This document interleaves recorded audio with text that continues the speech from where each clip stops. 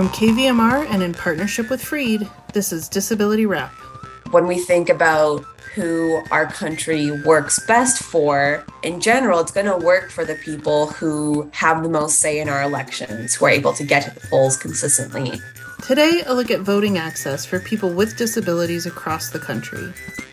When you see things being proposed that would restrict access to the vote, that's a lot of time and a lot of money that people are spending to try to stop you from voting. If your vote didn't matter, they wouldn't invest all that time and that money into trying to stop you. So why would you ever let them? The only thing that should tell you is that your vote is actually immensely powerful, and no one should be able to stop you from having your voice heard. That's all coming up right here on Disability Wrap. Stay tuned.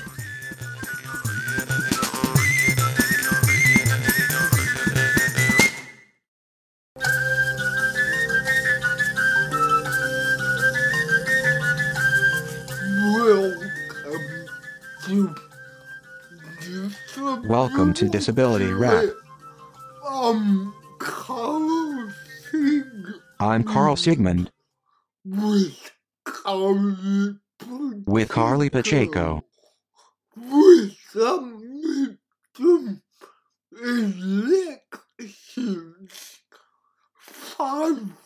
the midterm elections 5 weeks away, we spend today's show looking at voting access for people with disabilities across the country.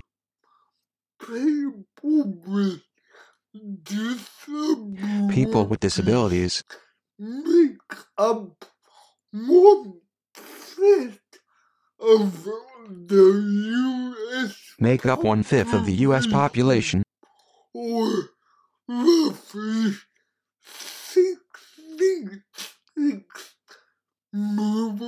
roughly 66 million people.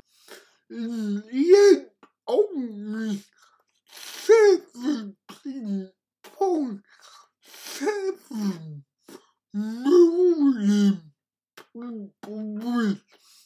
And yet only 17.7 million people with disabilities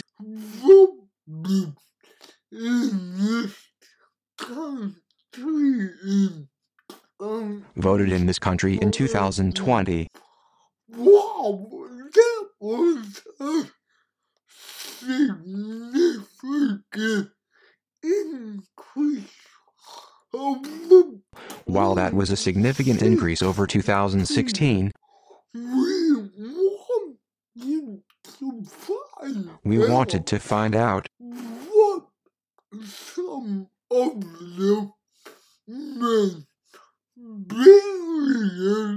what some of the main barriers are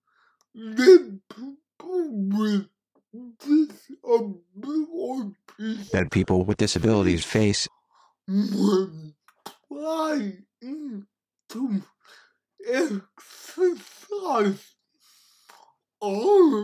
trying to exercise our right to vote. We'll look right here in California. And also look at Texas And also look at Texas and Wisconsin,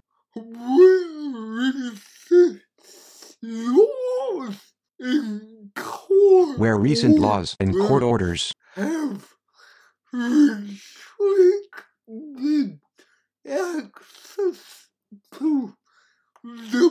have restricted access to the ballot box for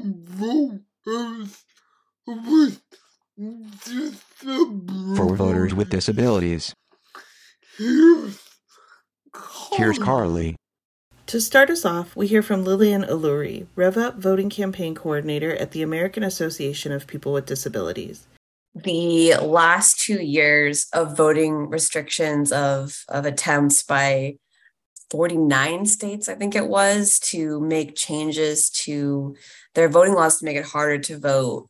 To me, that says something really upsetting about where our country is and how there's a significant number of people who have this mindset that only certain people deserve to vote and that voting should be hard. You need to work hard to vote.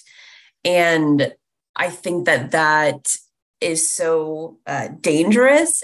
It's just a part of this mindset and strategy to make sure that Black and brown voters and disabled voters are not welcome at the polling place and in our elections.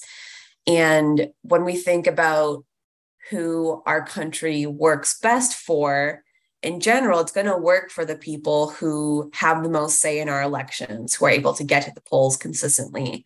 And if that's not disabled voters, and if that's not voters of color, then the people that are making these restrictive voting laws, they know who they want to be in the polling booth. They know whose votes they want to count. It is very upsetting to think about kind of the ideology, the mindset behind all of these restrictive voting laws. Definitely within the voting rights space, within the disability community, there's really the opposite mentality that, if we're going to have a democracy that works for us, it needs to include us. And so, if we are going to have policies and people that care about people with disabilities, that are people with disabilities, that represent our priorities, we're going to need to be at the polls, and we're also going to need to be candidates. And so that requires the opposite of making it harder to vote and adding additional restrictions. That was Lillian Alluri, Rev Up voting campaign coordinator at the American Association of People with Disabilities. To continue, here's Michelle Bishop at the National Disability Rights Network. We talk about some of the barriers that exist for people with disabilities to vote, which is important. We have to call out those barriers if we want to get them eliminated. But at some point in all of that, we thought, aren't we just going around telling everyone how hard it is to vote if you have a disability? Are we potentially discouraging people with disabilities from even participating in the process? So we decided to get much more active in talking directly to people with disabilities about why our vote is so important and why, even if there are barriers, you have to be willing to plow straight through them and make sure you get to cast your ballot. A Black woman with a disability talking about police violence and racial profiling being the most important issue to her, because I am pretty sure it should be as a Black woman in 2020, right? Because people with disabilities, we're not just our disability, right? We're full people, and the issues that matter to everyone else matter to us too. So it's actually been really exciting and really fascinating to really just dig into our community and find out what it is that motivates people to get to the polls, because those barriers for the foreseeable future, unfortunately, are going to be there. You've just got to know that your vote is more important than that. And we're really trying to drive people with disabilities to see how much votes matter and how much the outcome of our elections really matters to our everyday lives. So we wanted to find out what some of these barriers are. Our first stop on this journey is Texas, where in 2021, the state legislature passed Senate Bill 1, and Governor Greg Abbott signed it into law. Among other things, Senate Bill 1 severely limited the types of assistance disabled voters in Texas could receive when voting. Here's Molly Broadway of the advocacy group Disability Rights Texas. In Texas, you are eligible for assistance if a disability or a health condition impedes your ability to produce your vote. So when you do in-person voting, there are several different types of assistance and accommodations one can receive. One of them is just having an assistant to help you. They can mark the ballot for you as long as it's reflecting of what you want to do as a voter. What's changed this year is now there is an assistant oath that one must take when they are helping someone vote in person and via mail-in ballot. But this oath is basically saying that you are who you say you are. You can assist a person by voting, by reading the ballot to them, marking the ballot the way they want and things like that. What you cannot do is like visually cue or verbally cue somebody. And then there's also a statement saying that you have not been compensated for doing this in any way, and that if you're lying, you can be guilty via perjury. We have a lot of concerns. We feel like it's going to intimidate people to assist voters because you have this overshadowing perjury consequence if you have been perceived as doing something anti the oath that you signed. There's trouble in trying to motivate people to do that. You're putting your life on the line basically to help someone practice their civil right. And the other part of it was we had concerns about people who have personal attendants or caregivers that are paid to do this job. And part of the job, is doing your day-to-day tasks, which involves voting. This summer, a federal judge struck down the provisions of Senate Bill 1 that limited the assistance people can receive while voting in Texas. In Wisconsin, we actually saw a similar legal battle play out this summer when a state court there found that only a voter and not anyone else can place the voter's absentee ballot in a mailbox or ballot drop box or return it in person to their county's elections clerk. Barbara Beckert of Disability Rights Wisconsin explains. This had a disproportionate impact on a lot of people with disabilities. First of all, so many voters with disabilities do vote absentee because of barriers to voting in person.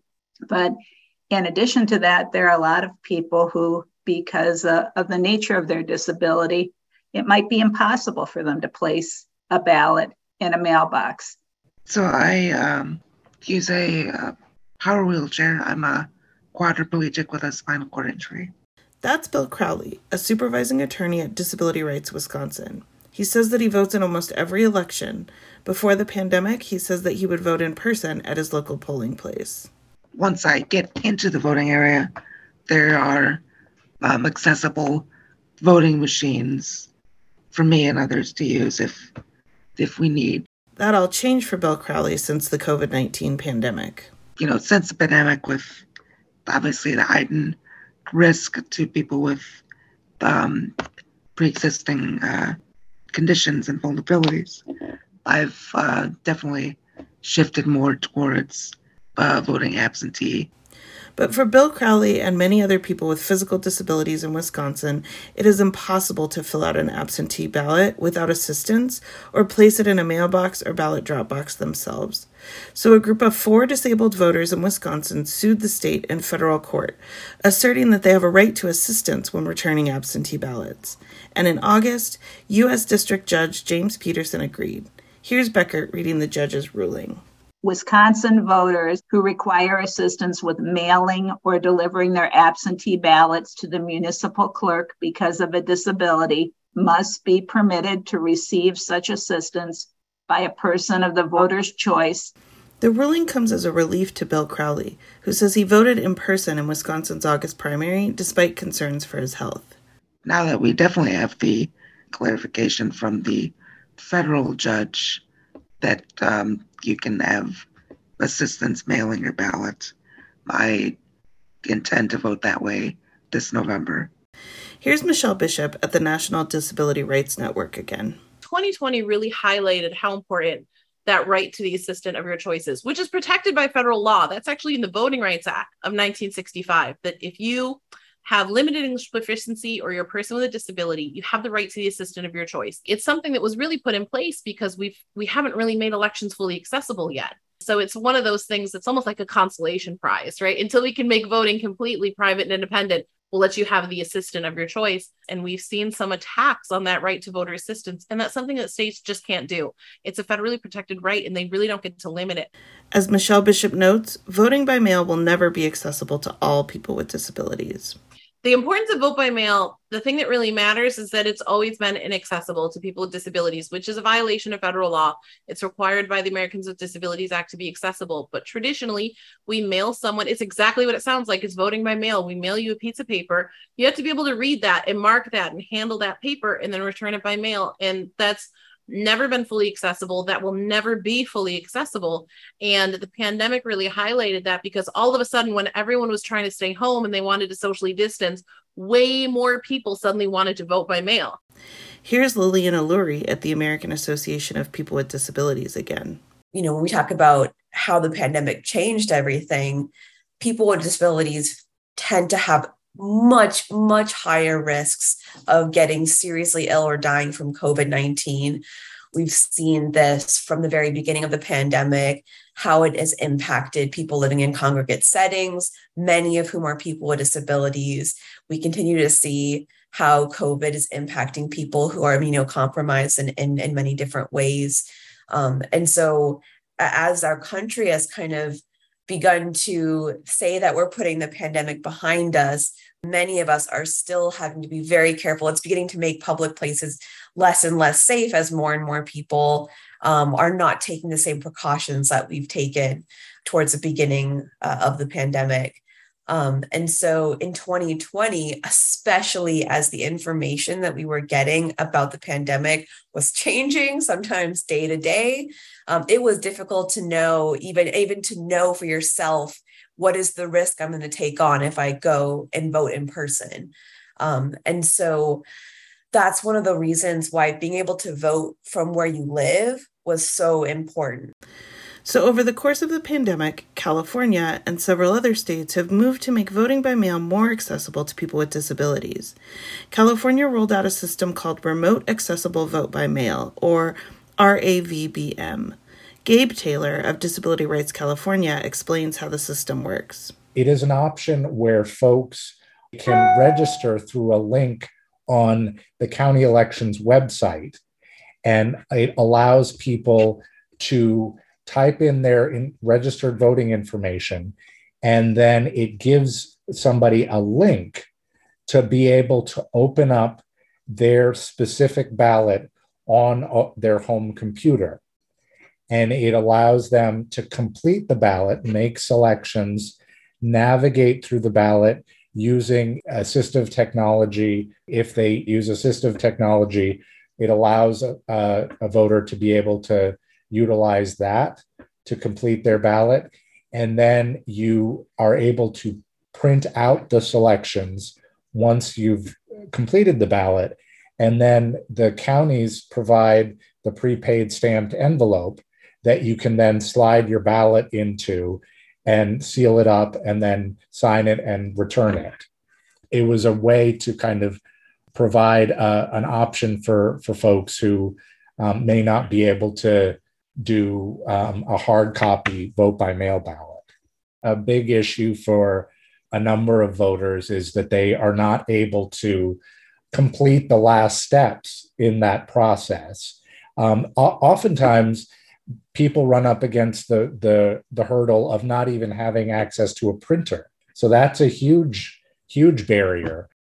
And even if you do have a printer, if you have limited dexterity or you are blind or low vision, you might still need assistance with putting the ballot you just printed in an envelope, signing it, and returning it to the elections office. So advocates in California worked to move a bill through the state legislature here that would have allowed voters with certain disabilities to mark their ballot online and return their ballot through a secure web portal. 13 states have some type of electronic ballot return option for voters with disabilities. That's compared to 33 states that allow military and overseas voters to return their ballots electronically. The advocates we spoke with for this story question why. If the technology exists and military and overseas voters can return their ballots electronically, why this option is not available to people with disabilities in more states. Here's Gabe Taylor again. The security measures have been carefully thought out. The security measures would be in place. The same verification process would be in place. For voters with particular disabilities, this option would provide them a very unique, for lack of a better word, experience that they may have never had before, to be able to go through the entire voting process and not have to depend on someone else to help them make their voice heard. SB 1480 would have allowed electronic ballot return for people with certain disabilities in California, but the bill died in the state legislature after the Secretary of State unexpectedly came out in opposition of the bill this summer. Advocates in California tell us they're still hopeful that people with disabilities in this state will someday be able to mark and return their ballots privately and independently from the comfort of their own homes. Here's Gabe Taylor. People with disabilities definitely have a right to a private and independent voting experience. That is sort of the focus of the work that we do at Disability Rights California, is trying to work with counties to figure out ways of how to get to that goal, and not just with one particular voting option. I mean, our goal is to make all the voting options that they provide any voter get as close as we possibly can to that overarching goal. Back in Texas, disability advocates are also concerned about some provisions of Senate Bill 1 that make it more difficult to vote by mail. Here's Molly Broadway again. What has changed, if you had voted for previous years as a via mail-in ballot, your county elections office could kind of just send you an application proactively. And that's not the case anymore. So people who may just be assuming to get an application in the mail are going to be disappointed. So they need to be aware that they need to proactively ask for that. The other part of it is the application was now asking for a form of identification, and it had to be either your Texas driver's license, your Texas identification card, or your Texas election identification certificate, or the last 4 digits of your social security card.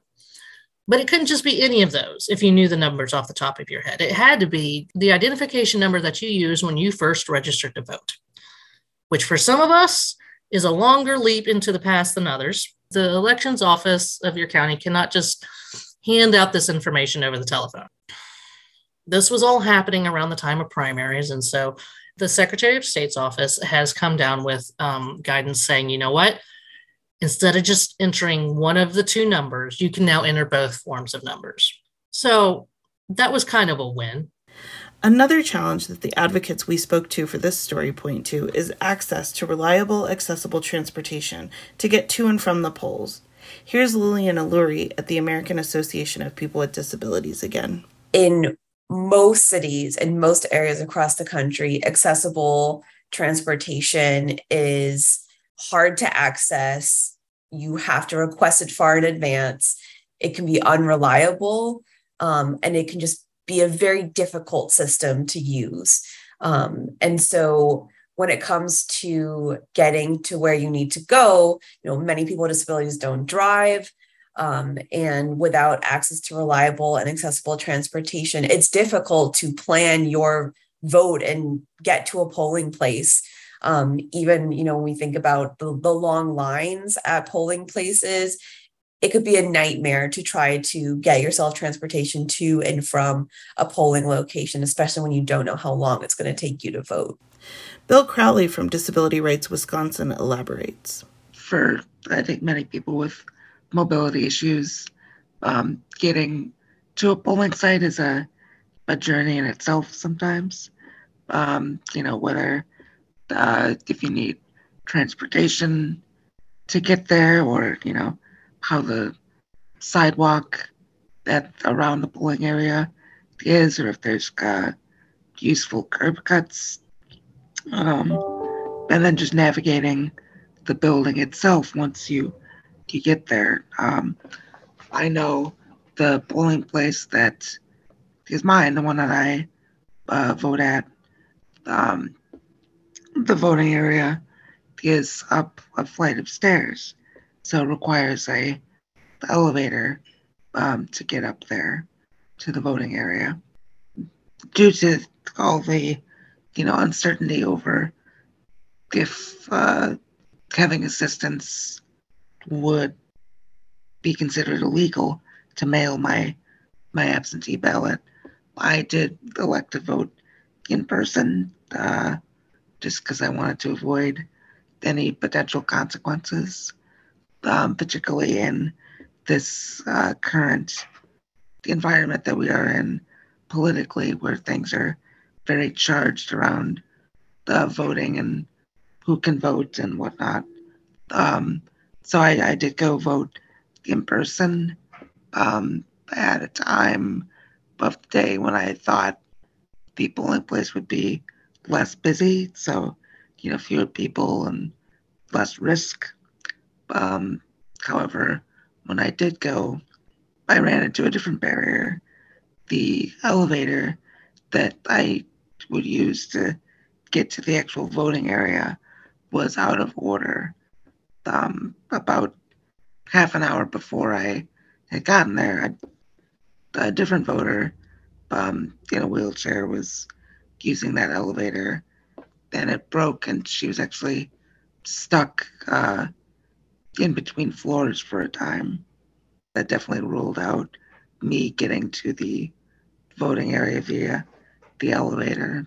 Fortunately, the staff, the polling staff at this location were very helpful, very apologetic.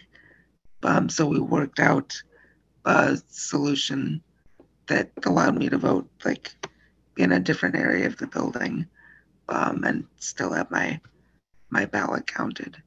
The advocates we spoke to for this story point to the fact that elections in this country are administered at the state level rather than by the federal government.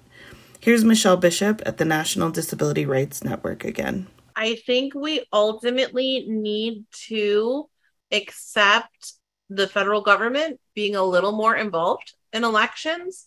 I think that the fact that the system is so decentralized is part of its beauty and also one of its greatest flaws at the same time. And I think some of the most important protections that we have for voters came from the federal level. This fight at the state level, it's like whether or not you get to cast your ballot just depends on your address. It just depends on where you live. You could potentially live, I used to live near a state line. Actually, I still live near a state line. What am I talking about? If I live 2 miles away from my current home, the rules could be completely different for me. My options could be completely different. And to me, that just doesn't make any sense.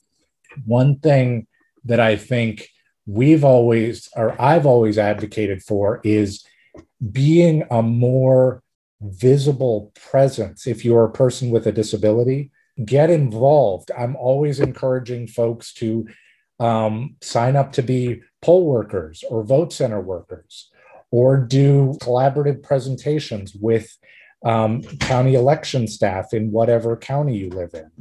I'm always sort of encouraging that increased involvement wherever you can find it, because the more folks are aware of people who have particular accessibility needs or just navigate their daily life a little bit differently, you start picking up things, you start observing things. And so you start noticing like accessibility needs before someone even mentions them. If we're going to have a democracy that works for us, it needs to include us. And so, if we are going to have policies and people that care about people with disabilities, that are people with disabilities, that represent our priorities, we're going to need to be at the polls, and we're also going to need to be candidates. And so that requires the opposite of making it harder to vote and adding additional restrictions. And these changes are not necessarily new, and the voting barriers disabled voters have faced, are also not new. But it's just been a particularly specific wave in the last couple of years. I do think the moral arc of the universe is bending towards justice in the long term, even though this is kind of a chaotic time. And, make sure you cast your ballot and make sure your voice is heard. When you see things being proposed that would restrict access to the vote, that's a lot of time and a lot of money that people are spending to try to stop you from voting. If your vote didn't matter, they wouldn't invest all that time and that money into trying to stop you. So why would you ever let them? The only thing that should tell you is that your vote is actually immensely powerful, and no one should be able to stop you from having your voice heard. So I hope that when people see these kinds of things going on, don't be discouraged. Let it light that fire in you to have your voice heard. That's what the entire basis of our government. That was Michelle Bishop at the National Disability Rights Network. Before that, you heard Lillian Alluri at the American Association of People with Disabilities and Gabe Taylor at Disability Rights California. And that does it for this show. Disability Wrap is produced and edited by Carl Sigmund. Courtney Williams is our production assistant. We have a new website, disabilitywrap.org. There, you can listen to past shows, read transcripts, and subscribe to the Disability Wrap podcast. You can also subscribe to our podcast by searching Disability Wrap on any of the major podcast platforms. We are brought to you by KVMR in partnership with Freed, and we're distributed by PRX, the Public Radio Exchange. I'm Carly Pacheco with Carl Sigmund for another edition of Disability Wrap.